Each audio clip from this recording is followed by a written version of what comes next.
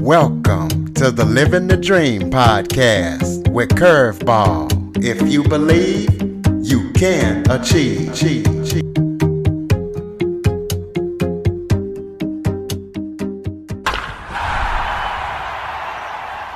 Welcome to the Living the Dream with Curveball podcast, a show where I interview guests that teach, motivate, and inspire. Today, I am joined by special guest Jeff Morrill. He has built multi-million-dollar businesses without stepping on anybody or screwing over anybody. He is an author. His book is called Profit Wise. And we're going to talk about the accident that almost killed Jeff and talk about the stages of life's journey. Jeff, thank you so much for joining me today. It's my pleasure. Why don't you start off by giving everybody a little bit of background about yourself? Sure. So the novelist Joyce Carol Oates likes to start her books in terms of the way she writes them by writing the last line first and then working back from there. And so let me do that with you tonight. That I'm sitting talking to you right now from Charlottesville, Virginia. The businesses that we built and the experiences that led me to write about those in Profit Wise, How to Make More Money in Business by Doing the Right Thing, the book that was just released that I wrote.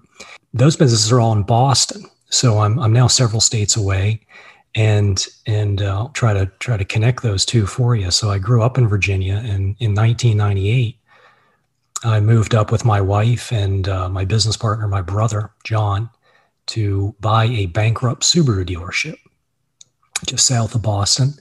And that was our first business. And we operated with what we call the undealership philosophy, which is we work really hard to be the alternative to the shenanigans at the typical dealerships. Our advertising is very transparent. We hire a team that is totally unexpected in the car business. We have several women technicians, which are very rare. We have representatives from many groups traditionally poorly represented in the car business. So it's a pretty neat team we have in terms of its diversity and capability and the kind of experience that we're able to offer because of those unique capabilities. So that was our first business. And then we ended up opening other businesses along the way that were related. We got into some real estate and insurance, which was related to the business we were in, retailing vehicles. So it kind of organically discovered these other opportunities.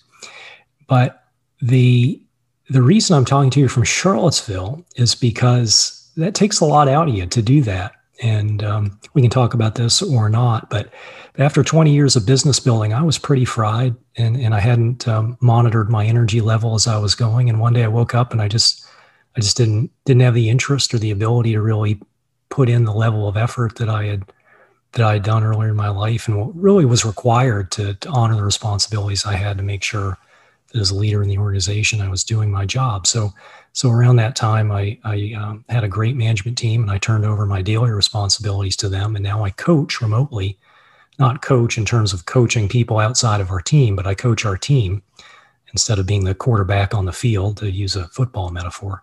So that's probably a pretty good opening, I think.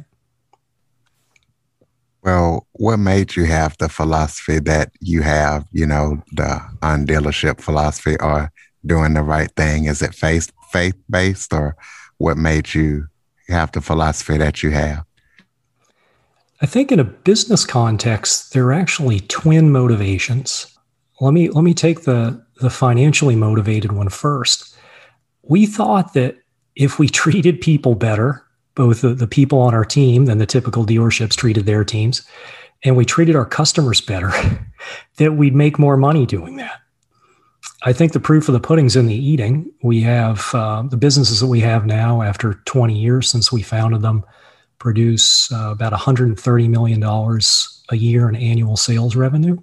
So it was obviously a model that appealed to people, and we saw that. So that I don't want to proceed without mentioning that it was a practical business decision that we thought that just doing the right thing would be a way to earn a really good living. And I discussed some of the techniques of how we've done that in the book. But I would be remiss not to mention too that part of it for my brother and for me was that we just didn't want to be those guys, perhaps the robber barons of the early 1900s, like Andrew Carnegie comes to mind, who made vast sums but caused so many problems along the way and hurt so many people.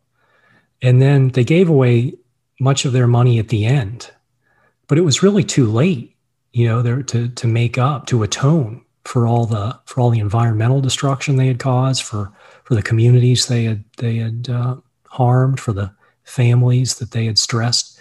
So we wanted to make sure that our businesses were consistent with our values as people, and that we could sleep well every night. And at the end of our careers, whenever those come, that we can look back on them and say, we did it in a way that edified people, that built them up, and that minimized our environmental impacts, and tried to soften whatever negative effects naturally result from business activities. So I think that's an equally important component of why we did it. Well, let's talk about the accident that almost ended the life of a great and moral businessman like you. Well, thank you for the compliment. Yeah, so shortly after my wife and I moved to Charlottesville, I'd been dreaming of riding my mountain bike much more often. I grew up mountain biking. Back in the 80s when I was a kid, we called it BMXing, and later you grow into an adult and the bikes get a little bigger and they started calling it mountain biking. But I grew up on the saddle of a bike from when I was a very small kid. And that's really, just a really enjoyable thing for me to do. So I was really excited after spending all those years under the showroom lights, getting out and actually living a little bit instead of just working so many hours. And I found myself alone on a very remote trail one day. And looking back on it, probably wasn't a good idea to be out there by myself in the icy conditions that were there. But anyway, I broke my femur very badly. And it's incredible how one moment you can be going along thinking about what am I going to be doing this weekend and making plans for the future. And then literally in a matter of moments, your whole life can change. It's the famous New York minute, which lasts only a few seconds. And I found myself on the ground with my right leg orthopedically separated from my body. It was still attached, but not by bone. It was just muscle and skin that was holding it on. And of course, I was bleeding very badly internally. So I wasn't going to last very long out there by myself. And by a miracle, my phone was not damaged in the crash, and there was actually reception, which is not often the case in these rural parts of the county where I live. And anyway, the dispatcher was able to get an ambulance to me eventually. And I wish I had passed out waiting for it, because the pain was positively religious. It was, I'll never forget. And I still wake up sometimes in the middle of the night with these flashbacks to what that was like. Because it's a very strange experience to wonder whether you can handle another moment of something that uncomfortable. And the answer is you can, because you have no other choice. It's just what you got. But anyway, the experience, the reason I talk about it is not to gross anybody out, but rather to set up the reason why I wrote the book. And I was incapacitated. Obviously, it took many months to learn how to walk again. So I was stuck at home for a long time. And it was an unprecedented time in my life to have that much time available for a project. And hopefully that's the last time I ever have that kind of gift of that much time delivered to me. But in any case, I wanted to use that time in a way to return the favor of all the people who'd invested in me. And so I took all the lessons I had learned in those years of building the businesses, and the mistakes I had made, and the trust I'd put in people that didn't deserve it, and the systems that we built because of the failures that cost us so much money and time and pain. I put those in the book to share with other people, that they might save some of that discomfort and difficulty, and take a more direct line to the world that I see for business that really appeals to me, which is people earning a living and also serving the world through their business activities. So that's what the book is about. And what a terrible reason to have the occasion to write the book, but sometimes life delivers gifts in very strange packages, and that was certainly one of them. Well, I think this is a perfect time to get into how you talk about life's journey. You said life's journey comes in stages. Can you break those stages down and explain? Yeah, I like to think of seasons of life. And you can think about those seasons in different ways. I mean, you could divide into four, the actual seasons where spring is that time in your life where you have lots of energy and vitality and you're planting seeds, knowing that those investments will not pay off until sometime later, in late summer or fall. And you can go that way. I like that model. The one I discuss in the book, which I'd like to share with you today, is thinking about my life. I divide it so far, at least, into three phases. And the first one, professionally anyway, was what I call the growing years, which was right after I graduated from college. And I ended up in a car dealership accidentally, really. It was a gentleman that I'd worked for in college, or I'd volunteered. He was a politician who happened to own a car dealership. And I couldn't find a job doing what I wanted to do. So he took pity on me and offered me a job that was going to allow me to pay the rent, and was in the service department of a car dealership. And I acquired a lot of skills related to operating a business and operating specifically an automotive business during that time. So I call those the growing years because I was meeting people, I was developing a network, I was understanding how financing worked and what could reasonably be expected of how quickly it takes to get someone up and running after you hire them. There's just a million things that I was learning during that time. And some years after that, once my brother and I opened up the business and we got rolling a few years in, I would call the phase I entered there the power years. And what I mean by that is that's when everything kind of came together. So I had still a lot of energy and enthusiasm for what I was doing. And I also had been doing it long enough to know what works and what didn't work. And I knew, I had a better sense of the kind of people that would succeed in our organization. So when I interviewed them, I could better tell who was likely to stay with us and thrive. So you think about all those things that come together during the power years. And we made all sorts of advancements, and we grew the business during that time. And yet no season lasts forever. And now I'm in what I call the third season. And that one is the wisdom years. And this is the era when I don't have quite the energy I used to. I can't put in the hours. I can't work 6 and 7 days a week, long days. I just get tired. I need more naps. I'm not that old. I'm only 49, but I just don't have the concentration I used to when I was younger. These are very natural evolutions over the course of a lifetime. And that's where I find myself now. So I need to rely more on my good judgment and my patience and less on just raw effort and intellect, because those things I don't have in the same quantity I once did. Well, you talk about there was a time when you kind of lost your energy and your will to run your businesses. Talk about that time and why you think you got to that point. My definition of burnout is when you just get tired of solving the same problems over and over again. An alternate definition would be that your tasks take more energy out of you than they put back in. And both of those situations applied. Any business is going to require consistent effort to keep it moving. And that effort and energy needs to come from somewhere. And ideally, over time, you can build a team to do that. But for too many years, I was the primary driver of the business. And that just takes a lot out of you. And I wasn't monitoring that. And my caution to other business owners, and maybe even to people who aren't necessarily in business, maybe they're just, maybe I could imagine even a reverend or something, a clergy member would also be subject to the same forces, that you have to be really careful that you continue to enjoy your days. Because if you do what I did for too long, which is just take as much pain as necessary to get through and put the mission ahead of your own sanity, then you can only do that for so long. And I had done it long enough, And when the time came, I was very happy that I'd put the pieces in place in my business to have people that were qualified and capable and had been trusted over the years to develop their abilities. And I'd seen that they could accomplish what was necessary to move the business forward and to make sure that we were making the good choices about advertising and hiring and doing all the things we needed to do well.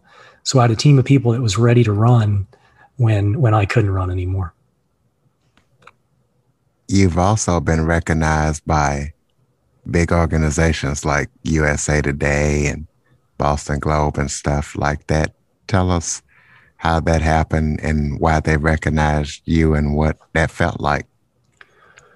One of the things I talk about in the book is how important it is to earn attention for the good things you're doing. If you're going to run a business in the way that I'm describing, which is to put people first, to care for the environment, to offer customers an experience that is not typical for your industry, you can't keep that a secret if you want the business to do well.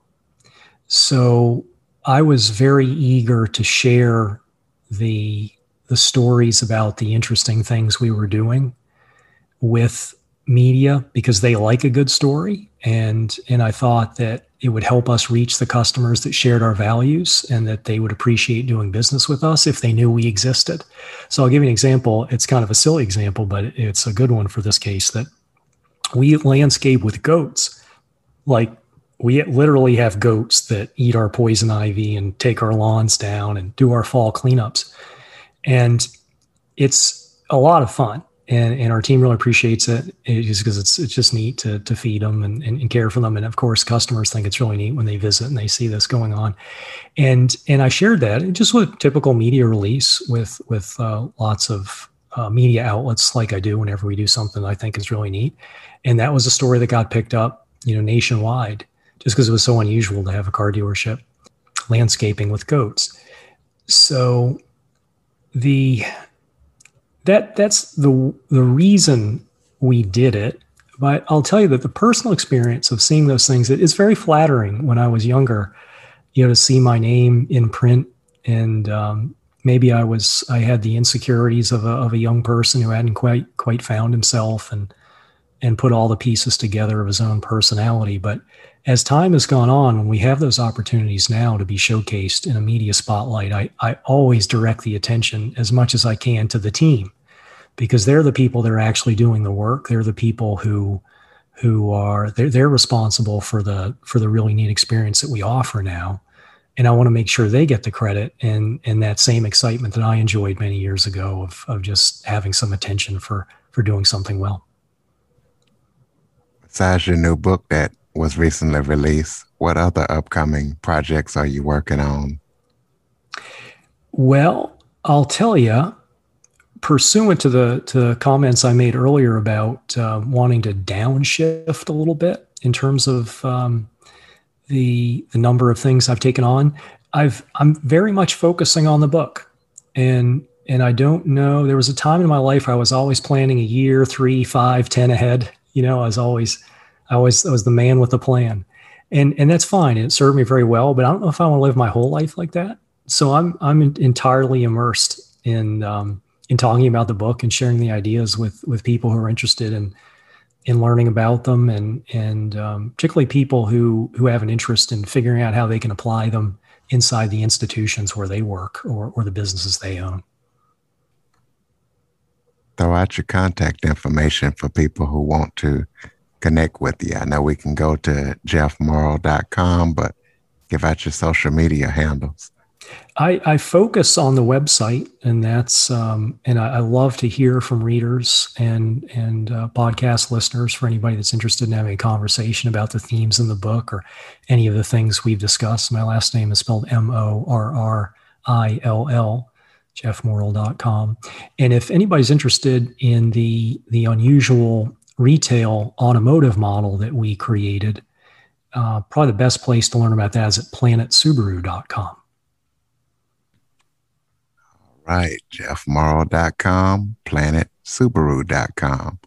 Do you have any final thoughts before we close it out? Yes, just one. It's a request of your listeners that I really believe that institutions should have love in their model. And what I mean by that is that I think businesses and churches and schools and all the other organizations that we have in life should be there to build people up and should protect the people and the world in need of protection. And depending on the circumstance we find ourselves in, that can get expressed very differently. And for instance, in our case, because we hire a lot of people, we have over 100 people on our team, we have a unique opportunity to bring people into a business environment that traditionally have been excluded. So that's one of the ways we do it. But your listeners, in all the different situations, the institutions they represent and work in, they'll have their own ways. And I ask them right now to think about how they can accomplish the same end where they go to work every day.